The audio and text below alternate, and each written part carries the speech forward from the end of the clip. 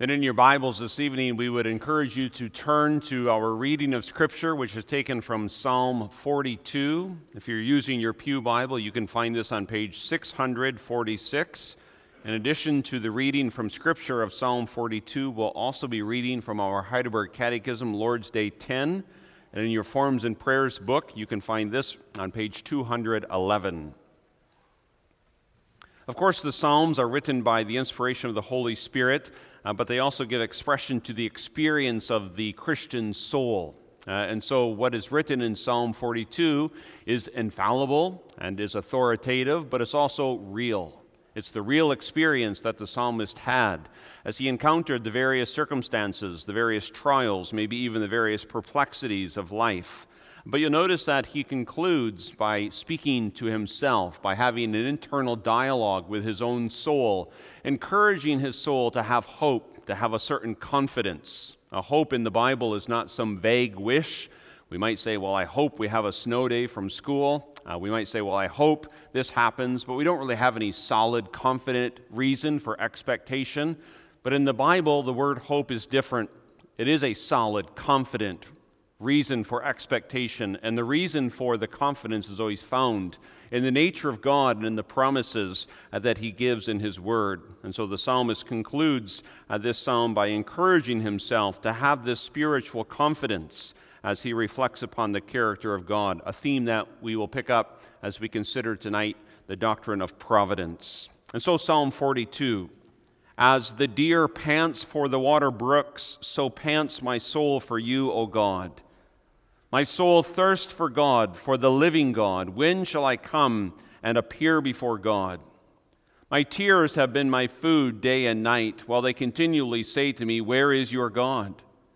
When I remember these things, I pour out my soul within me, for I used to go with the multitude. I went with them to the house of God, with the voice of joy and praise, with a multitude that kept a pilgrim feast. Why are you cast down, O my soul? And why are you disquieted within me? Hope in God, for I shall yet praise Him for the help of His countenance. O my God, my soul is cast down within me. Therefore I will remember you from the lands of the Jordan, and from the heights of Hermon, from the hill Mizar. Deep calls unto deep at the noise of your waterfalls. All your waves and billows have gone over me. The Lord will command His loving kindness in the daytime, and in the night His song shall be with me, a prayer to the God of my life. I will say to God my rock, why have you forgotten me? Why do I go mourning because of the oppression of the enemy? As with a breaking of my bones, my enemies reproach me, while they say to me all day long, where is your God? Why are you cast down, O my soul? And why are you disquieted within me? Hope in God, for I shall yet praise Him, the help of my countenance and my God. Thus far for this evening, our reading from the Scriptures. We then turn to Lord's Day 10.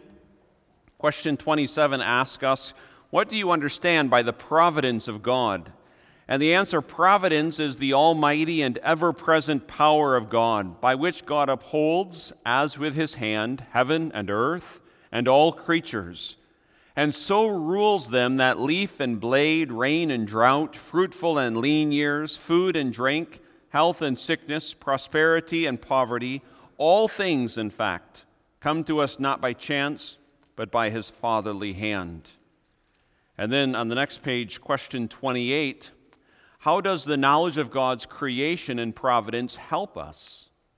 And the answer, we can be patient in adversity, thankful in prosperity, and for the future we can have good confidence in our faithful God and Father that no creature will separate us from His love. For all creatures are so completely in His hand that without His will they can neither move nor be moved.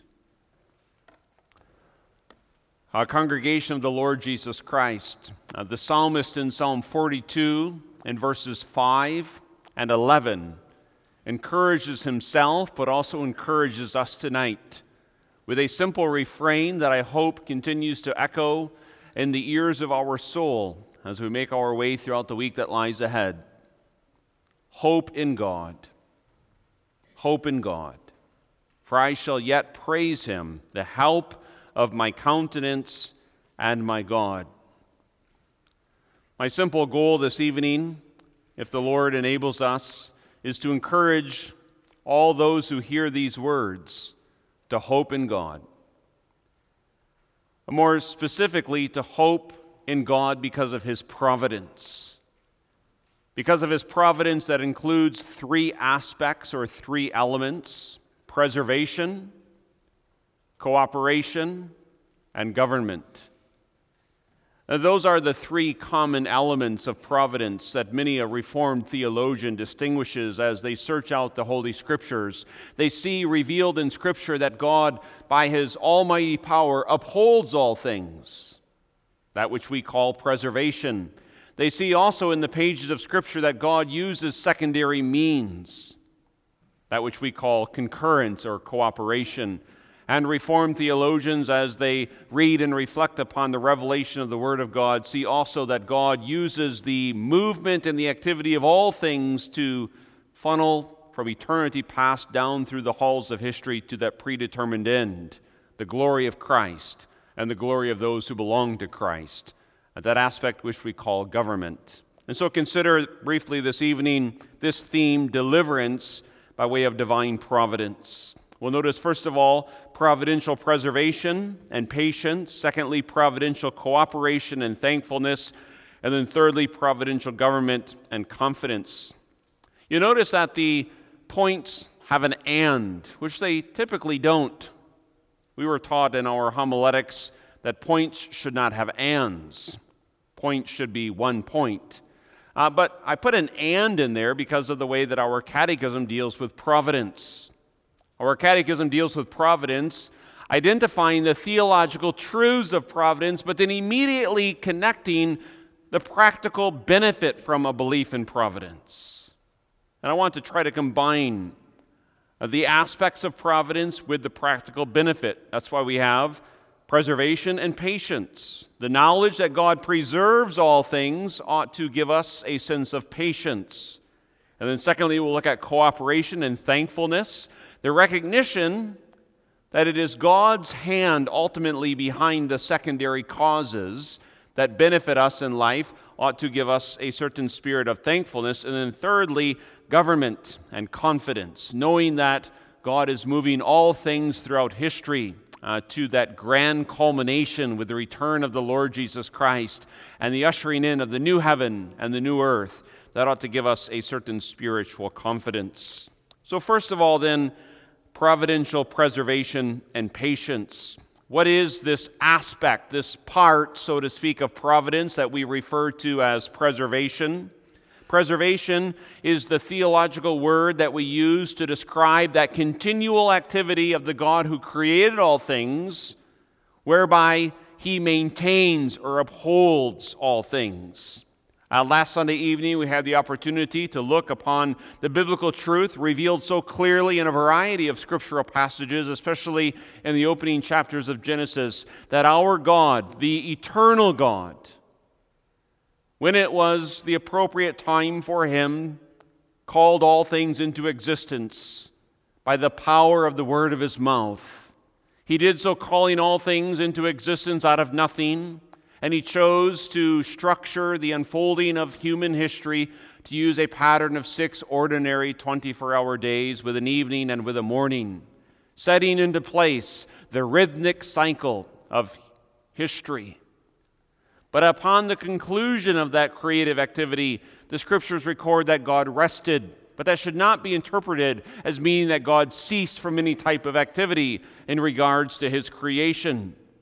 Because God, having created all things, yes, he ceased from his creative activity, but he did not cease from his preserving activity. So it is the power of God that is behind the existence of all things. Theologically, we say that God alone is self-existent. He has aseity. He exists on the grounds of his own being. He's in need of nothing outside of himself. Nothing causes him to exist. To say it bluntly, God does not need us. He does not need any aspect of creation. He's not dependent upon anyone. All of creation, by contrast, is continually dependent upon God Almighty. And the Apostle Paul tried to drive this point home when he preached in Athens. To both the Epicureans and the Stoics, he said that in relationship to God, in Him, that is in God, we live and we breathe and we have our very being. And that's true of every single element and aspect of creation. The largest beast of the field and the smallest existing molecule are all continually dependent upon the power of God for existence. And we need to be reminded of that, especially in our secular culture and in materialism and naturalism, where we are prone to think that which we see is all that there is, and that which we see we think somehow we can explain by mere scientific observation and empirical reason. But behind all that we see and behind all that exists, there is the spiritual reality of the power of Almighty God. Well, someone may ask, how can you be so sure that this spiritual power of God, this continual spiritual power of God, is behind all things that exist? And our answer is unashamedly, we know this to be certain and to be true based upon the revelation that we find from God Himself in His Word. Yes, scientists, they can study this world, and we're thankful that they do, and they bring forth many good observations. But with all of their study, man's reason cannot find the true cause of the existence of all things apart from the revelation of God in His Word. And we give just one example chosen from Psalm 104, verse 27 and 28. And there in Psalm 104, the psalmist describes all sorts of created beings. And he gives this conclusion: these all wait for you, that you may give them their food in due season.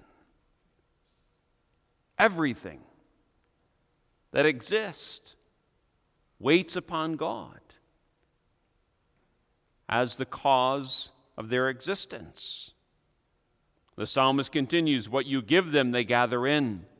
You open your hand, they are filled with good. I remember when our children were younger, although there are parallels today even when they're older, and when it would be dinner time, especially if they were really hungry, the eyes of children look expectantly to their mother. And they wait, hopefully patiently, sometimes impatiently. But when they were toddlers, when they sat in their high chair, they're basically completely helpless. They cannot provide the food. They cannot prepare the food. When they're young toddlers, they cannot even bring the food from the plate into their own mouth. And so they watch, and they look, and they anticipate the care of their mother. Now, I know the analogy falls short on various levels, but that's something of what the psalmist is getting at. These all wait upon you, O Lord. This is the element of providential preservation. Recognize then our utter dependency upon the power of God. And yet we're so prone in our foolishness to think that we are self-reliant. And our culture, it stokes our ego and it says, you are self-reliant. And perhaps this is especially true of an American independent spirit, the spirit of the frontiersmen of a former day, that you are the determiner of your destiny. That's what our culture would tell us, but in contrast, we are completely and constantly and utterly dependent upon God for every breath which we draw, every beating of our heart. And yet when we recognize this reality of preservation, we can then have a certain patience. Psalm 42, verse 5 and 11, again, hope in God. This patience, I met a young man in the narthex or the foyer. I'll leave his identity undisclosed at this point. He was looking out the window, and I asked him, I said, "Are you counting people tonight?" He said, "No, he was waiting for his mother." I said, waiting for a woman. That's not the idea here of patience, just waiting, thinking the seconds are ticking by, the minutes are going by. Patience here has this certain sense of a steadfastness, of an unmovable steadfastness. If I have an experiential knowledge of God's preservation of all things, I have a steadfast spirit today and also as I face tomorrow. A steadfast spirit, or even the word might mean a quietness of soul in the midst of adversity. I believe we do well to recognize that there is diversity in life, and at times there is much adversity in life. At times there are difficult and deep trials. The psalmist would have acknowledged that, and the psalmist does acknowledge that. You can think of Psalm 23, verse 4, and there the psalmist acknowledges the possibility, and you might even say the certainty, of having to walk through the valley of the shadow of death. And whether that's the final valley of physical death, or whether that is a broader category of the trials, the sorrows, the disappointments that we experience in this life, the psalmist was a realist. But you notice the steadfastness, the quietness of soul, the patience as he faced the prospect of walking through the valley of the shadow of death. He said, "Yea, even though I walk through the valley of the shadow of death, I will fear no evil." Why? Because he was confident in his own abilities to overcome the shadow of death? Because he thought he would somehow, because of his own wisdom, skirt around the shadow of death? No, his confidence, you notice, was based upon God. "For you are with me." Included in that, your almighty, ever-present power upholds my soul, even in the midst of the valley of the shadow of death. And at times, and perhaps this becomes more of an acute issue as we age, at times we can look upon the future and we can say, it appears that everything is falling apart in society, and sometimes we become characterized by just bemoaning the state of the affairs of the world. And while certainly we can offer analysis upon states of affairs, we ought to especially check ourselves that we do not give a certain despondent spirit. As Christians, we can be patient in adversity, steadfast. This ties in with this morning, Paul's prayer for the Ephesian church, that they would be strengthened in the inner man. That we might look at tomorrow and look at next week and look at next month, not as defeatists, but as those who are more than conquerors, not in and of ourselves, but in and through our God.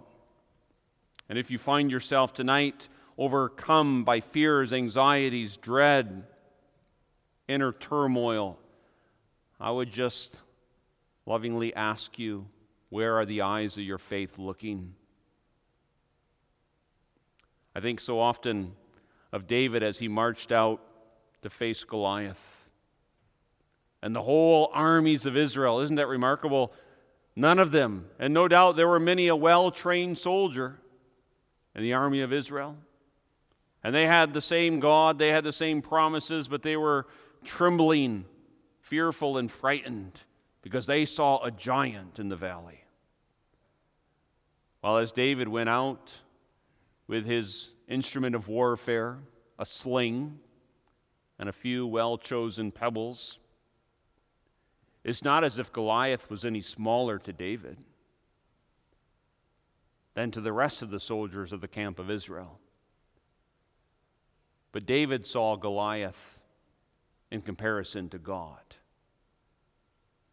And although Goliath was a giant of a man, even the most giant of obstacles, when viewed in relationship to the almighty power of God, are mere nothings. And as you face this week, dear Christian, I hope it is with the confidence that David had, a certain patience, a certain steadfastness, knowing that the almighty power of God is the cause that preserves all things. Well, in addition to preservation and patience, there is also the aspect that we consider in our second point, providential cooperation and thankfulness. What do we mean by cooperation? And at times this is referred to as concurrence. Those two terms by theologians are used as synonyms. What we have in mind here is the biblical truth.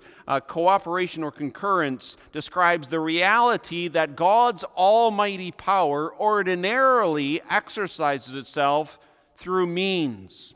I say ordinarily because God's not bound to use the ordinary means. God has and can work miraculously, work and accomplish something outside or above or beyond the so-called natural laws. We think especially of some of the most important miracles that are the bedrock of the Christian faith, of the supernatural conception of the human nature of the Lord Jesus Christ without the will or without the involvement or without the participation of a human biological father. And yet when God ordinarily gives the gift of new human life, he ordinarily uses means. And so also God could cause it to rain without the use of all of the winds and all of the clouds and all of the atmosphere changes, but God is ordinarily pleased to use, for example, clouds to bring rain. And God is ordinarily used, for example, to bring and to use the wind to create and to bring about the cross-pollination so vital for the growth of many a plant. God ordinarily uses these means which we call natural laws. And God even uses the activity of persons to accomplish his predetermined will. And God has so chosen to do so for reasons within himself. And sometimes we can't explain why God uses the means that he does. But if we understand that behind all of these means is the almighty power of God, if we see the connection between the cause and the effect, that when a human person is in my life and when they do something that impacts my life, if I am able to recognize that behind that person is the almighty power of God, it grants me a certain perception upon life that can be wonderfully comforting. I think here of the illustration of Joseph in the Old Testament, the Joseph who came from a most dysfunctional family. The Joseph whose older brothers threw him in a pit and then sold him into slavery. The Joseph who then, upon experiencing that traumatic childhood, rose to a level of prominence in the house of his master only to be falsely accused for the most horrific yet uncommitted sin, and ended up finding himself not only sold into slavery but imprisoned in Egypt. Forgotten, you might say, by nearly everyone, including those he helped in prison. And yet upon the restoration of his lot in life, in Genesis 50, verse 20, and if you were to analyze Joseph from a psychological perspective, you would say, well, here certainly is an individual that would be warranted and justified to have many a grievance with many a person as his life unfolded. And yes, he tested his brothers, but not out of a spirit of enmity, not out of a spirit of bitterness, not out of a spirit of hate. And what was the secret to Joseph's perspective on life? He knew the reality of providence. And he knew the reality of what we call cooperation or concurrence. And he expressed this in Genesis 50, verse 20, as he speaks to his brothers. You remember the context. He's revealed himself to his brothers, and his brothers, they're terrified. They think, okay, now comes retaliation. Now we're going to get what we deserve. And we might say, well, that's expected, because that's the way we're often tempted to interact with people. Okay, you did that to me, now I'm going to do that to you. But Joseph doesn't conduct himself that way because he had an experiential, profound understanding of providence. And so he says in Genesis 50, verse 20, "As for you," that is his brothers, "you meant evil against me." There's no denying that.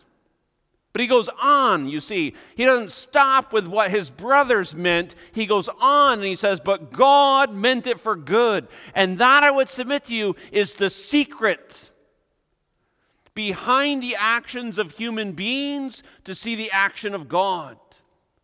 Behind the actions of the mere experiences of our life to see God. And to know that God means it for good for the Christian. Even though the human agents may have meant it for evil, the problem with so many of us is that we stop there. We think, this person means evil against me. That may very well be. But is that person God? Is that person's enmity towards me the ultimate cause of this situation in my life? No, there's a greater force beyond that person. Well, what is that greater force? Who is that greater force? It's the power of my Father, Almighty God. And He's using even perhaps these very unpleasant experiences, and He means it for good. He means it perhaps to test me, perhaps to try me, perhaps to refine me, perhaps to be a process of sanctification.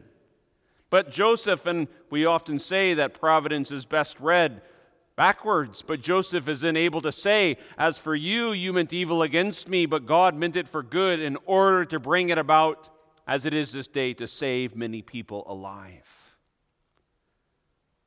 And there are many, many a person also within the Christian church overwhelmed with a spirit of ingratitude, even of bitterness and hatred and anger, because they cannot or they will not see behind the person who meant something evil the God who means something good.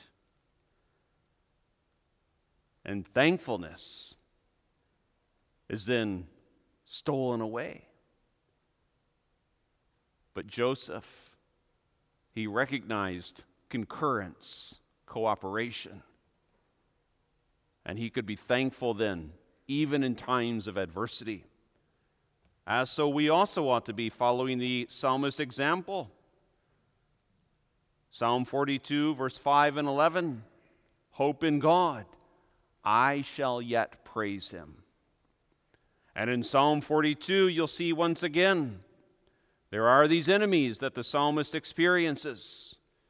There are those who scoff and say, "Where is your God?" Verse 3.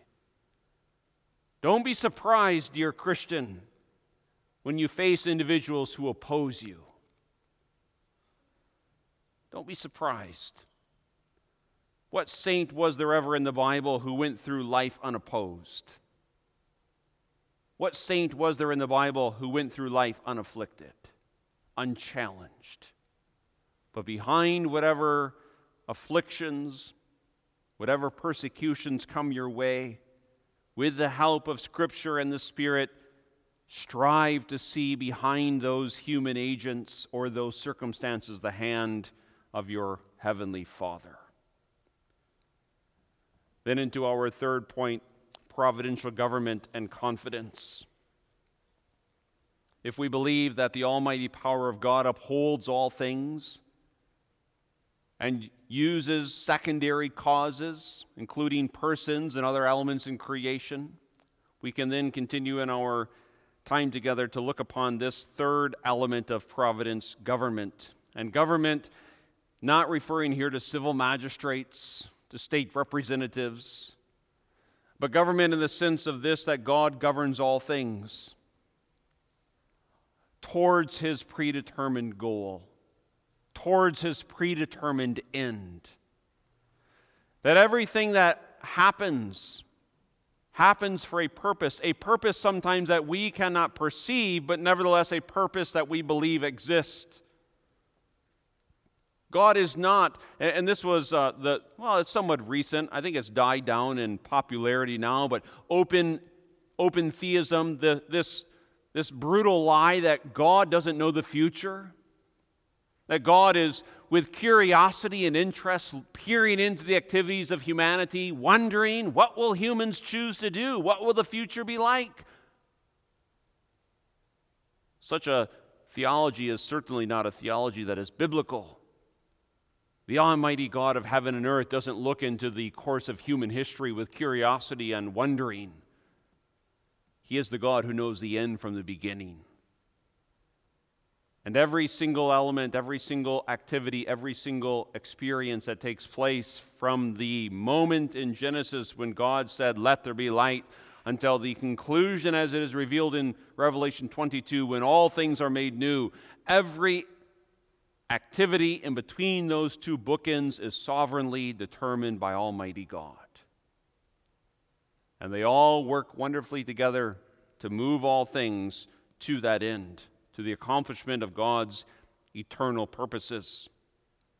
I think here of Colossians 1, verse 16 and 17, and if you find yourself looking at the political news or looking at the state of the world or the state of the nation or the state of the state, whatever it might be, and if you ever find yourself overwhelmed with fear and dread and all sorts of perplexities, read Colossians 1, verse 16 and 17. "For by Christ all things were created that are in heaven and that are on earth, visible and invisible, whether thrones or dominions or principalities or powers. All things were created through him and for him." All things were created, yes, through Christ, the Word, but also for him. You take the most arrogant world leader, the modern-day Nebuchadnezzar, the modern-day Pilate, the modern-day Caesar. You take all of their activities. All of those persons and all those activities exist for Christ. And when they breathe out sometimes their anti-Christian threats, read Psalm 2, and what is the response of Christ? He laughs. He sits in the heaven on his royal throne with his royal scepter, having accomplished his redemptive work, and when the nations rage, Christ laughs. Because he knows that the leaders of the nations, exist for the mere accomplishment of his sovereign will. And so in his interrogation, Pilate thought he had the upper hand. As he asked Christ, "Do you not know that your life is in my hands?" And in essence, Christ said, "You've got it backwards. You have no authority except that which is given to you." And Pilate did his work, his dirty work. And the Roman centurions, with all of their open display of military force, the greatest army that was able to conquer the then known world, they carried out their mission for the day. They crucified the Son of God. But then Peter, on the day of Pentecost, in his sermon, gives an understanding that recognizes this reality of government. And he identifies, yes, the human agents. He says to those who were listening, "You took him by lawless hands and you crucified him." But Peter did not wrangle his hands in despair, because he recognized, as he also said in that text in Acts 2, "You did that according to the predetermined counsel of God." Nothing happened, and nothing happens that is a mistake or an accident. Everything that happens as another step in the process of the history of the accomplishment of redemption, of moving us one step closer to the new heaven and the new earth wherein righteousness dwells, when the Lamb of God dwells with the Christian church. You see, this is the real secret, so to speak, of confidence. And I want to conclude this evening by asking you, whether you're here in person or whether you're listening by the means of the radio or whether you're listening by the means of the internet, what is your confidence? What is your confidence for tomorrow? What is your confidence for next week, for next year, for the next decade? And I have to say, if your confidence is based upon anything in yourself, or if your confidence is based in anything in this created world, it is not confidence. It's ignorance and arrogance. But if your confidence is based in God, in the Father, and especially His work of providence, as is unfolded in the person of Jesus Christ, then I give these words of comfort: your confidence is solid. And your confidence is sure. And even though the heart and the flesh may fail, your confidence will not fail. Because God's promises in Christ are yes and amen. And so there is also this encouraging call to believe on the Lord Jesus Christ, to hope in Him. Yes, the Father and the Spirit, but to hope in Jesus Christ. Because He is the only one who grants solid, lasting confidence and comfort for time and for eternity. Amen. Our Heavenly Father, we thank You that You have given us a clear revelation of these deep spiritual truths behind the existence of all things and how they are so perfectly orchestrated in Your eternal plan of infinite wisdom. Sadly, we must confess that many times we are like Your disciples of old, and in the boat of our lives, as the wind and as the waves seem to batter us about, we cry out to You, Lord, do You not care that we are perishing? But then we are reminded that You simply stood and You commanded the storm, the wind and the waves to cease, and they had to submit to Your almighty power. And may we know that You are the same yesterday, today, and forever, that You have promised that You would never leave us, that You would never forsake us. So we ask that You would give us a robust exercise of faith and a certain understanding that would grant us the ability to have peace, the ability to express thankfulness, and the ability to have a confidence. We ask this for Jesus' sake. Amen.